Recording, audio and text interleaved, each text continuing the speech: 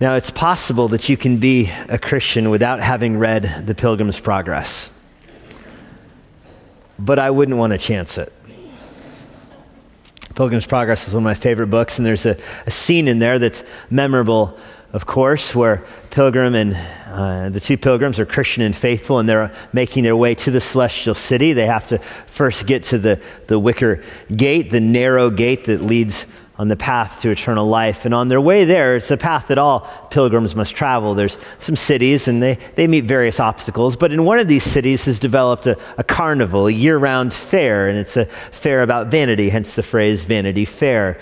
This is a path, again, that all pilgrims travel, and the devil realized this. The devil realized that everybody making their way to the path and the light and the eternal city would be going through this city, this earthly city. And so he set a trap there. And the trap is this area of commerce, like a flea market, so to speak, or a carnival. You could use any of those words for it because you could play games there, but you could also buy anything you wanted to. The city has this perpetual hustle and bustle about it where you could get anything you wanted, anything you wanted to eat, anything you wanted to wear. But most of the wares that were for sale in the city targeted people's vanity. You could get an honorary degree there. You could get a bigger house. You could get better clothes for yourself, a better name or better reputation. You could get gold and silver there, of course, as well. But most of it was after a person's sense of pride. With this perpetual fair, they trapped many pilgrims who were trying to get to the celestial city, but got sidetracked by vanity instead. And so when we meet our two pilgrims, faithful and Christian, on their way through this city, they try to stay resolute. They keep their eyes fixed on the view of heaven in front of them. They don't fit into the city, of course. They're not dressed the same. They don't want the things that are for sale there. But the longer they're walking through, the tighter the crowd gets, and the people start hanging on them, begging them to buy stuff. And they take courage, reminding themselves that Jesus himself, the one they're following, he walked through this city too. He was offered everything in the world, yet he resisted, so certainly they could as well. And yet the longer they walked, the more people were hanging on them, begging with them, pleading with these two pilgrims to buy what was for sale in this city. Finally, they were trapped in the crowd. They looked around with their eyes and they saw you could buy all kinds of things here. Every kind of sin was for sale there. There was drunkenness, cheating, murders, immorality, all the kind of carnival games and diversions of this world. Worst of all, Christian points out, worst of all were these churches that were built there as if their goal was to entertain the crowd. And as the voice and the tumult rose with people asking them, what will you buy? What will you buy? Finally, Christian got resolute. He looked at the crowd and he declared with a loud voice, we buy the truth. That's what we're here for. We buy the truth. We have only an appetite for truth. We're not going to fritter away all of our resources and wealth and attention and devotion and affections on things that don't matter. We buy only the truth. They became resolved to not let their eyes dwell on things that would take them away. In their heart was reserved a spot, and that spot was only for the truth. And of course, if you're familiar with the story, I won't tell you how it all ends, but they're immediately arrested and put on trial in the town, put on trial before the judge for being so treasonous that they would say they're only concerned with the truth. I mean, nothing slays vanity faster than a good, hard look at truth. This morning, this story, I hope, serves as a reminder for us about the importance of being devoted to the truth. It's my prayer that as you look yourself in the mirror, that you see a person staring back at you that could say the same thing, that could say with Christian and faithful, we buy the truth. Are you that kind of person? Our world seems scarce of those kind of people, doesn't it? It's hard to find somebody who says, I live for the truth. I mean, that's the nature of this book right here. This book defines us, but few are the people who are defined by it. Few people live for the word. We so quickly chase all kinds of other things. We chase our own pride. We chase our own vanity, as if our skills or athletic ability or our talents should be what define us, or as if our degree or what kind of school we go to or what kind of job we have, as if that's what should define us. And we lose sight of the fact that this is the book that should define us. This is the commodity we're after. There's a story in the book of Job, in the middle of Job, where the author describes mines that are built into mountains, tunnels that go deep into the earth, where people swing back and forth in the top of these caves and these labyrinths that go underground to remove gold and silver and bronze and onyx from the earth. But then the author of Job asks, where is there a mine for God's word? Who devotes themselves to the word of God like that? I mean, we dig into the mountain for earthly treasures as if that had surpassing value while taking our eyes off of the word of the Lord. Listen, this book is the commodity we're after. This is what should define us. This alone has surpassing wealth and value. We know that the truth of this book is what should capture our hearts. Its worth is more than that of rare jewels. This book is more value than a maxed out 401k. A fully vested retirement is nothing compared to being a master at this book. We so easily lead our lives as if having a diversified portfolio is what matters, not a diversified knowledge of this book.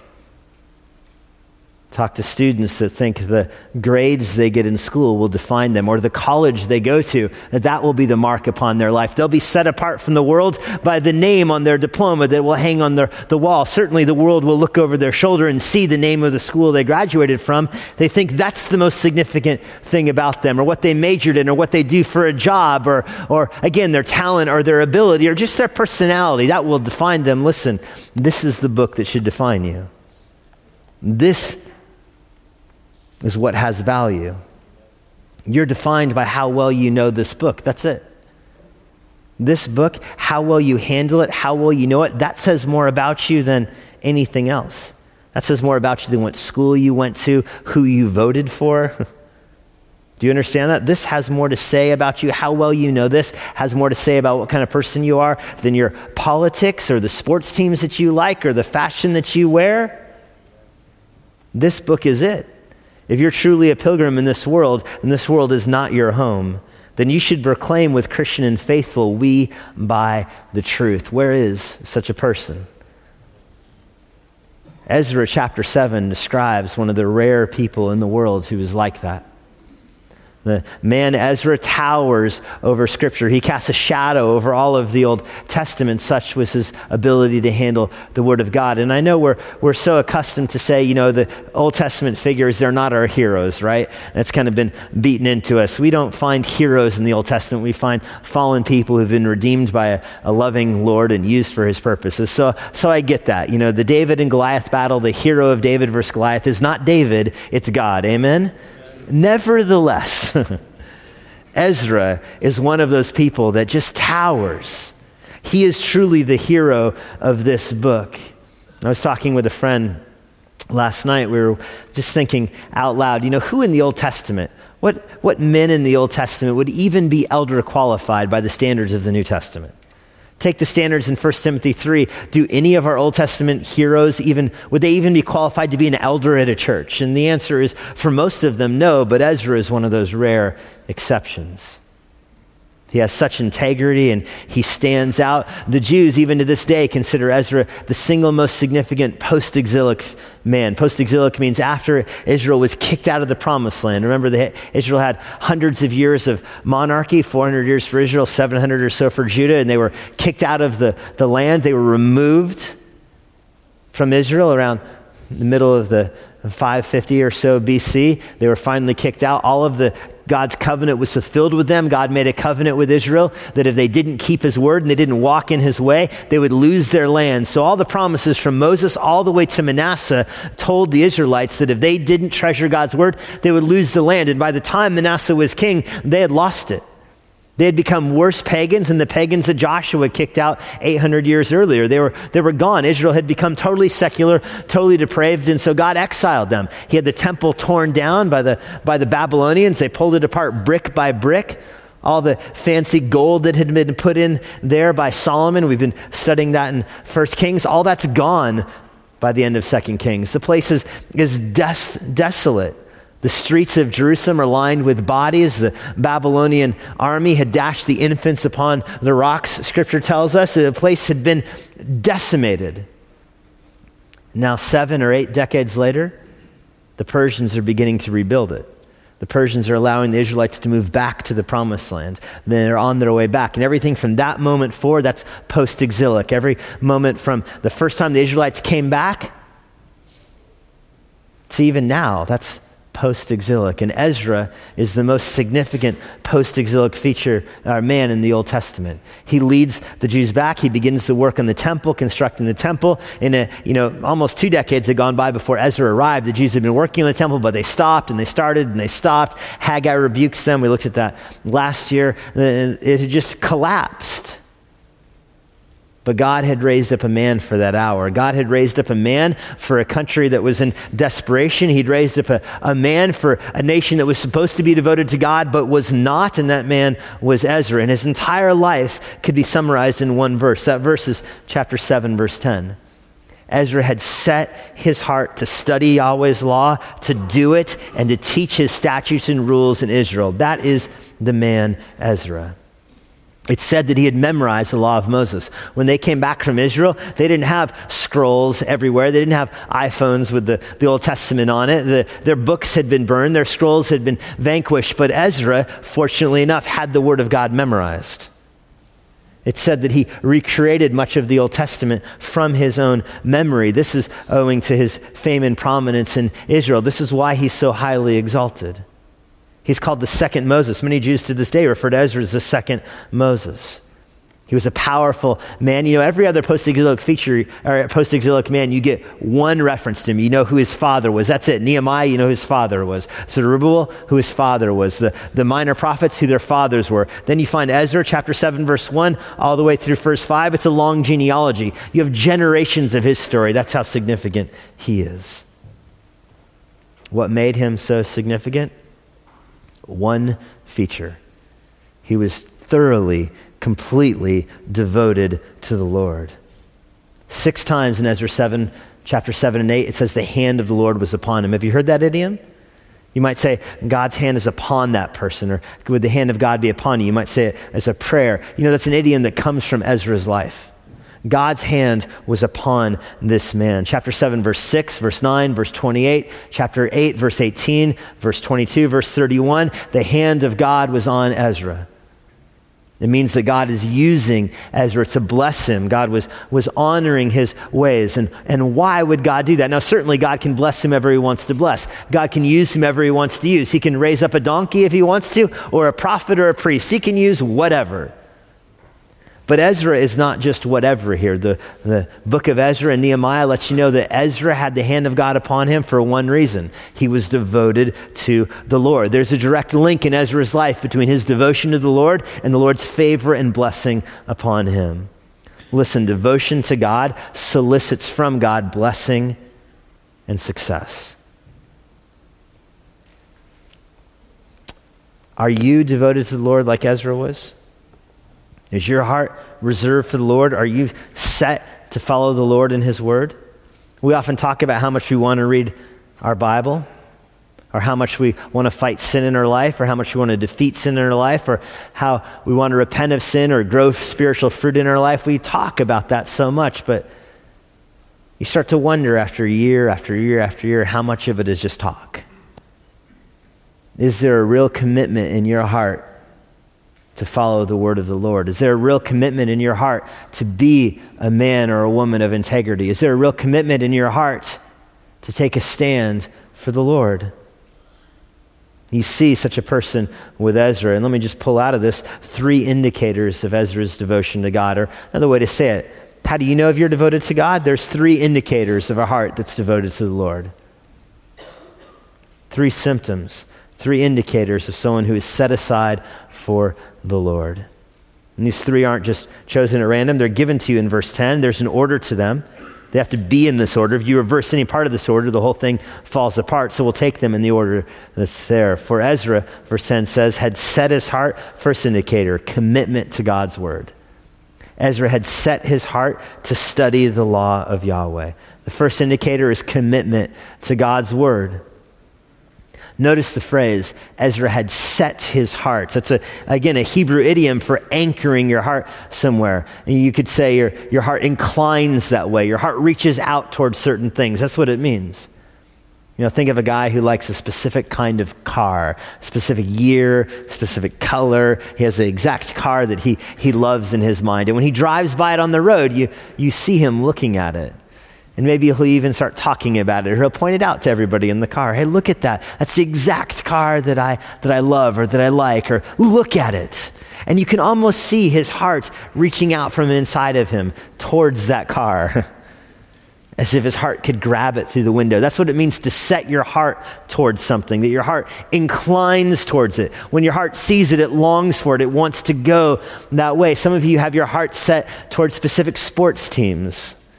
You're walking on the street in Old Town Alexandria, and through the windows of all the bars there, you see the TVs on, and you look through the window, and there's that team playing on TV. And so you stop, and you look through the window at your team, and you squint, and you can barely make out the score. And yes, your team is winning, or sad, your team is losing. And you can almost see that person's heart reaching out through the window, and reaching out into the TV, and reaching all the way to Dallas. That's what it means to have your heart inclined somewhere. It reaches there. It goes there. Do you notice what Ezra's heart was inclined to? He set his heart to God's word. He set his heart to study the word of God. His heart gravitated with love and with longing to study the word of God. And it wasn't just towards God's word in general. It was to study the word of God. That's what his heart was devoted to. Another way of saying this phrase, he set his heart, is he anchored his heart. This is what anchored his heart there. Our hearts are prone to wander, aren't they? As the hymn says, our hearts are prone to wander. They're prone to leave the God we love. And so you need something to anchor your heart in place. You don't let your dog run free. You tether him, you leash him there so he can roam to and fro, but he can't get too far away. What tethers your heart? Oftentimes it's stunning. People take more care to tether their dog than they do their heart. What keeps your heart tied to the word of the Lord? What keeps your heart tied to God? And the answer is simple: a love, a devotion to study God's word. It's the anchor to your heart. It's a phrase you see elsewhere in the Bible. David's last words to Solomon, 1 Chronicles 22, verse 19. David went to his grave telling Solomon, now set your heart and your soul to seek Yahweh your God. Solomon, if he wanted to follow the footsteps of his father David, who had a heart after God, Solomon would set his heart to seek out the Lord. Solomon told Israel, and he dedicated the temple, 1 Kings chapter 8, the end of his long prayer to Israel.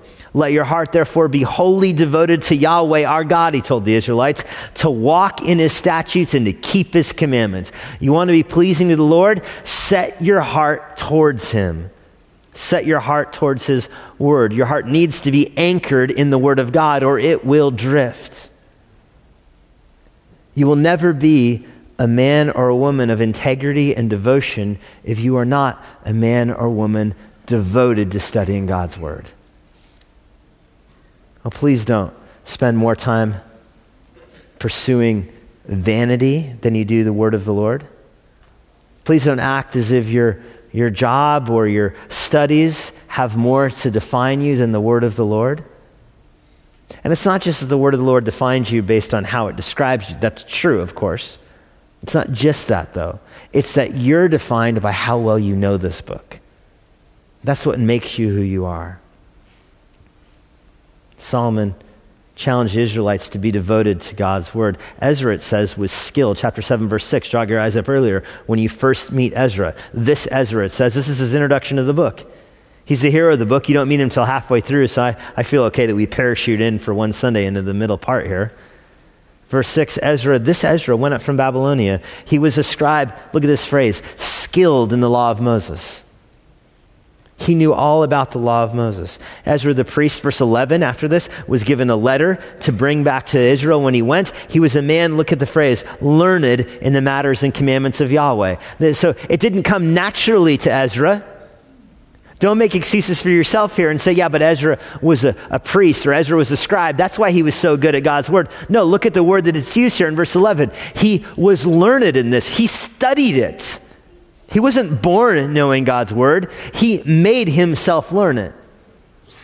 Ezra started a school of scribes. And this school would eventually become the Pharisees when Jesus came to earth. More on that later.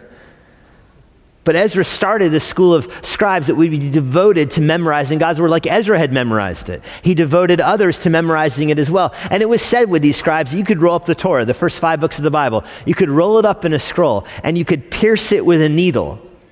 And that these scribes could tell you every word that needle would go through all the way down. Now, I don't know if that's legend or not, but at the very least, it was plausible. That was these men. These are the men that knew how many words were on each scroll, how many words were in each section or unit of the scripture. These people were devoted to memorizing the word of the Lord. And it didn't happen naturally. They were learned in the scriptures. What makes somebody like this? Well, they're attracted by the beauty of the Lord. To use the new covenant language, they see the gospel. They see that God designed a plan where God would become a man and lead a sinless life. And he would die on the cross bearing our sins. All the punishment that God has for all the sin in the world, he pours out on his son. So his son dies in our place, rises from the grave on the 3rd day. You can have your sins forgiven by placing your faith in the fact that Jesus died for your sins. When you do that, you become a new creation. Your heart is changed. You have your spiritual eyes open. Your sins are forgiven, and you have a relationship with the Lord through the indwelling presence of the Holy Spirit. This is all designed by God. And so if this has happened to you, that should strike you as beautiful. That should strike you as the wisdom of God. That should strike you as the most important thing about you, that God would become a man and die for your sins, and your heart should be drawn towards that. Well, where's your heart drawn to when it's drawn towards that? And the answer has to be the Word of God. That's where you learn about the gospel. The beauty of Christ should so captivate you that you're drawn towards studying God's Word. That's what it means to be an expert in it. You're learned in it. You study it because you love it. This was Ezra. Ezra knew his Bible. He knew where to find information. He didn't walk around with a concordance. It was in his head. I remember back when I used to referee soccer. I was an expert in the rules of soccer. For example, I was such an expert, I know that they're not called rules in soccer. They're called laws. Did you know that? This is the snobbery of soccer. They don't have rules. They have laws. They're universally governing everybody. Even whether you play soccer or not, the law still applies. You know, my test, I had to take an annual certification test, and one part of the test was they would give you a blank notebook, and you had to recreate the rule book. You had to write the rule book from scratch. I had to be able to do that. After the first hour, somebody came up to me and said, yeah, the thing about soccer is what'd you do with, after you finished the first page, what'd you do with all the rest of the blank pages? This was Ezra's ability with the word of the Lord. He could draw it out from scratch. He didn't need a concordance. He was familiar with God's word, not because he was a genius, but because he was diligent to study. He's called a scribe 4 times in chapter 7, 6 times in Nehemiah 8. He's called a scribe. That doesn't mean just his occupation. It meant that he was devoted to writing out the word of the Lord. Remember, there was a Senate election some odd years ago, 10 years ago, before I cared about politics. So I don't even remember the parties of the two people involved, but there was a debate. These 2 Senate candidates in Delaware, and one asked the other if they even knew which amendment contained the freedom of religion in it. And the other candidate didn't know which amendment of the Constitution has the freedom of religion in it. And you know, that's okay for many Americans to not know what amendment that is. I think that's okay. It's not a big deal. But it's not okay for a senator, right? Do you agree with me that a senator should at least have a vague idea of the amendments of the Constitution? A vague idea? You're on board with that? A vague idea? Sweet. If you're going to be a senator in the United States, you should have at least a vague idea of the amendments of the Constitution. What about you with Scripture? Where does the Bible describe the Trinity? Do you know? Do you have a vague idea? Where does the Bible define marriage? Do you know? Do you have a vague idea? Where does the Bible say what it takes to be saved? Do you have at least a vague idea? How many Gospels are there? Why? Why are there 4? What are the differences between them? Do you have, I don't know, a vague idea? You hear somebody tell you, oh, so-and-so, some superstar died this week. You know, they were so generous with their money. They gave away all of their money. They constantly helped people who were poor and in need. They were such figures of charity. You know, they didn't believe in Jesus, of course. They rejected Christ, but they were so generous. You know, what does the Bible say about that kind of person? Do you know where to go? Where would you turn?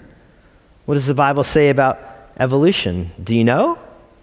A vague idea where you can find something about that? I understand people in the world not knowing, but should Christians have answers to those questions?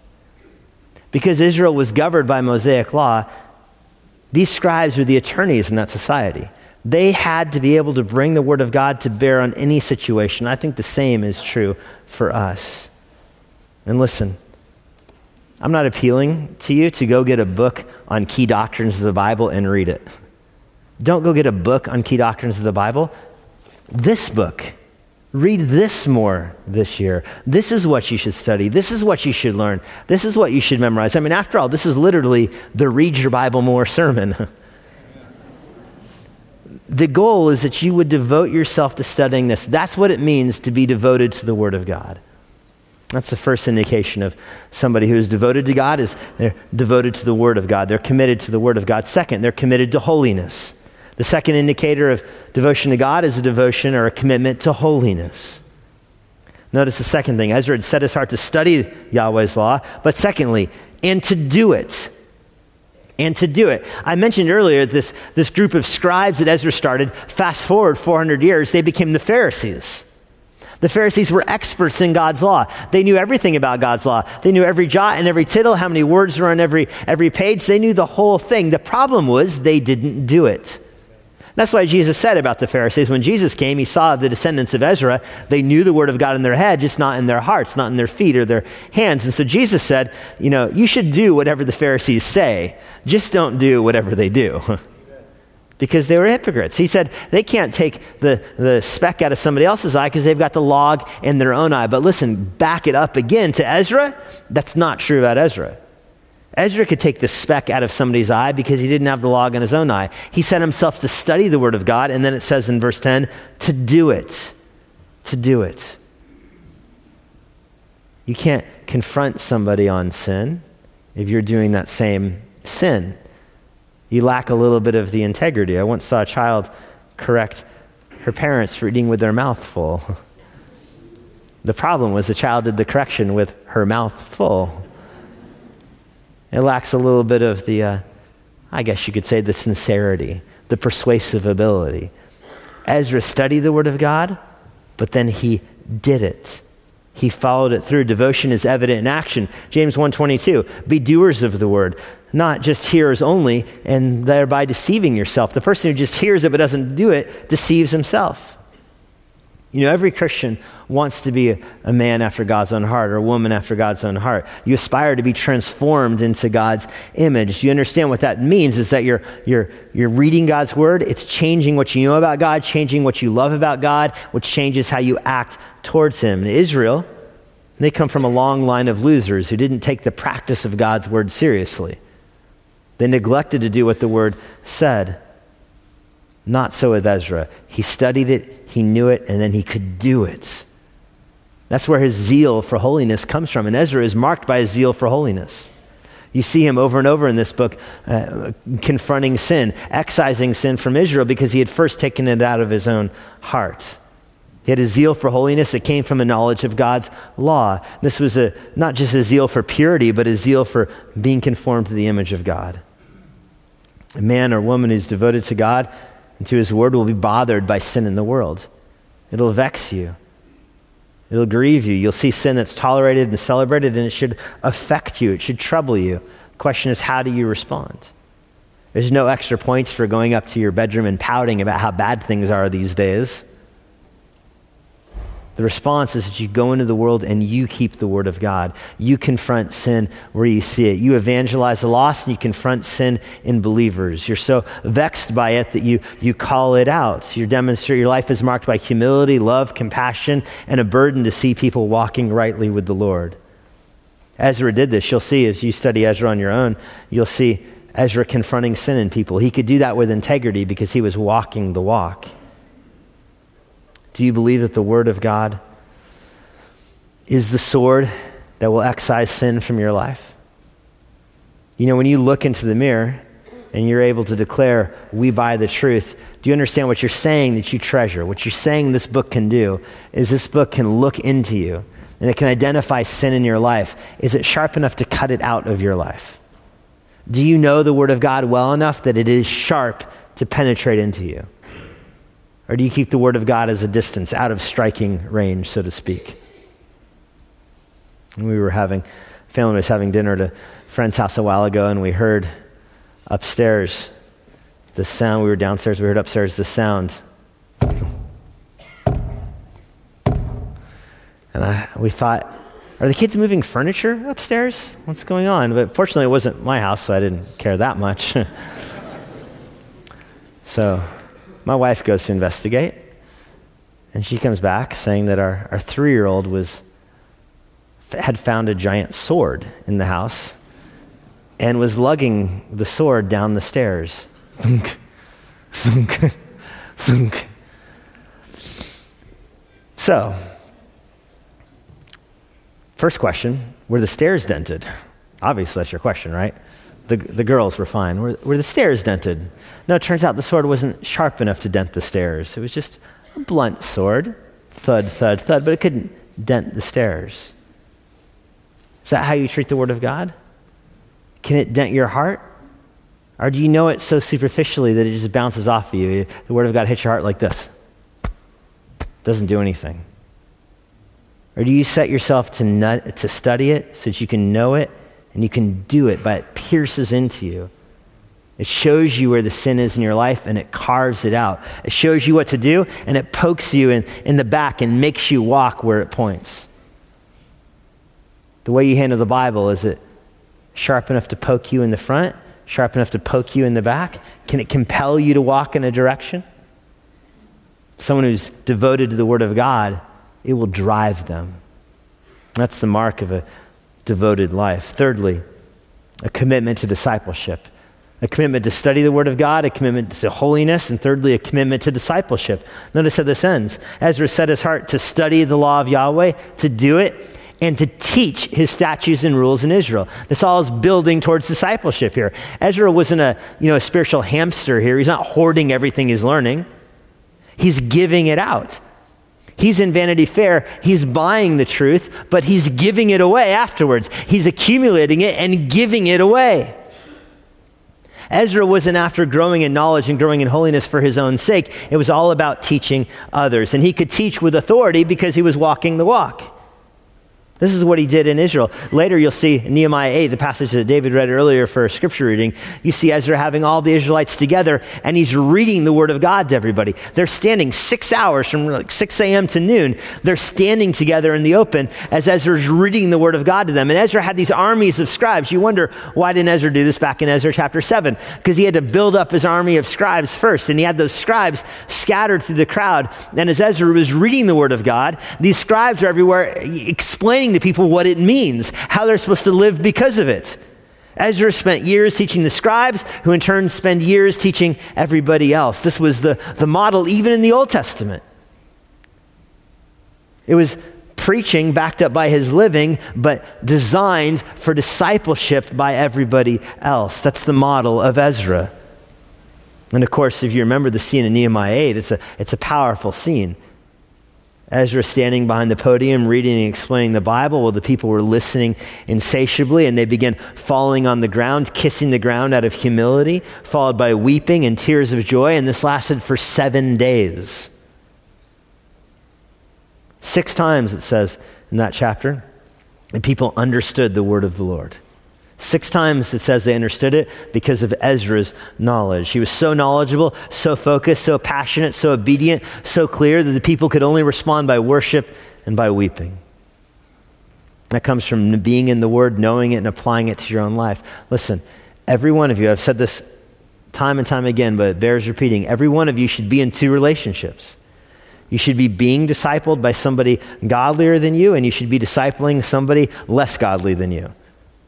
That should be the mark of Christianity. Everybody should be in those relationships. And how do you find somebody to disciple you? You look for somebody godlier than you, and you go to learn from them. And how do you find somebody that you can disciple? You lead a godly life and wait for them to be drawn to you. Because where your heart goes, your feet will go after, and where your feet go, your reputation goes. You will be known by how well you know the word of the Lord. This is not something you do in a week. This is not something you do in a year. This is something you do in your lifetime. You set yourself in your life to become an expert in the word of the Lord so that you can teach others. And as the years go by and the decades go by, your reputation will become that of somebody who knows the word of the Lord. And people want to find somebody who knows the word of the Lord. They will come to you. That's the model of Ezra. It doesn't happen overnight. It happens through you having a heart that wants to learn the word of the Lord, and your reputation suddenly becomes, hey, that person knows the word of the Lord. That's your challenge, to be that kind of person, to be the person who devotes themselves to God's word. Listen, every one of us is going to be a teacher in some capacity. Moms and dads will teach their kids. Small group leaders teach their small groups. Pastors and elders and evangelists are teaching even non-Christians, trying to reach them with the gospel and training new converts. This is the New Testament Christianity. We're all giving truth away, but you can't give away what you haven't first purchased. And you don't purchase it with money, of course. You purchase it with your own devotion, your effort, your discipline, your integrity, your work ethic by pouring into the word of the Lord. Your reputation is that which you love and cherish and are known by. Your reputation becomes that which your heart is set to when it reaches out. Move past mere reading, move past mere studying, and go into applying, which goes into reputation change, which goes into teaching the word of the Lord. Don't be an expert in baseball stats. Don't be an expert in video games. Don't be an expert in movies. Don't be an expert in other people's lives. Be an expert in this book. You know, we live in Vanity Fair, don't we? The Beltway is that path. We live in Vanity Fair. People around us clamoring to know, hey, what do you think about the Nats, the Trumps, the Caps, the schools, the malls, the traffic, the weather, the coffee, anything? What do you know about any of those things? Any secret inside knowledge in any of those things? Don't be the person people come to for answers about that. Be the person people come to for answers about this. What does the book say? Let that be you. And if you devote your heart, if you set your heart to studying, applying, and teaching the word of God, then you'll be able to look yourself in the mirror and declare, I buy the truth. Lord, we're thankful that you and the gospel and the kingdom, together it's a pearl of great price. We could never have enough work and merit on our own to accomplish it, but you give us the gospel as a gift. It's a gift that is free, and yet it costs us everything. So Lord, we set our hearts to walk in your way. We know fruit grows naturally, but we know farmers build a trench around the tree and water and fertilize. So Lord, give us the work ethic this year to devote ourselves to the word of God. We know that you give the growth to some plant and some water, but you give the growth. And so, Lord, this year we want to pour our hearts into the word of God. We know it's a supernatural experience that apart from the ministry of your Spirit, we wouldn't be able to behold anything that's there. And so we pray this year as we study the word of the Lord that you would cause us to grow in it. Let us be defined as men and women who are men and women of the book. Lord, we want to buy the truth, and we're thankful that you give it to us now. Help us give it to others this year. We ask in the name of Christ. Amen. You have been listening to Emmanuel with Pastor Jesse Johnson. You can find more resources like this at ibcva.com. Here is a parting word from Pastor Jesse. If you have any questions about what you heard today, or if you want to learn more about what it means to follow Christ, please visit our church website, ibcva.com. If you're not a member of a local church and you live in the Washington, D.C. area, we'd love to have you worship with us here at Emmanuel. We're located in Northern Virginia, and for more information about when and where we worship, check out our church website. I hope to personally meet you this Sunday after our service. But no matter where you live, it's our hope that everyone who uses this resource is involved in their own local church. Now may God bless you this week as you seek Jesus constantly, serve the Lord faithfully, and share the gospel boldly.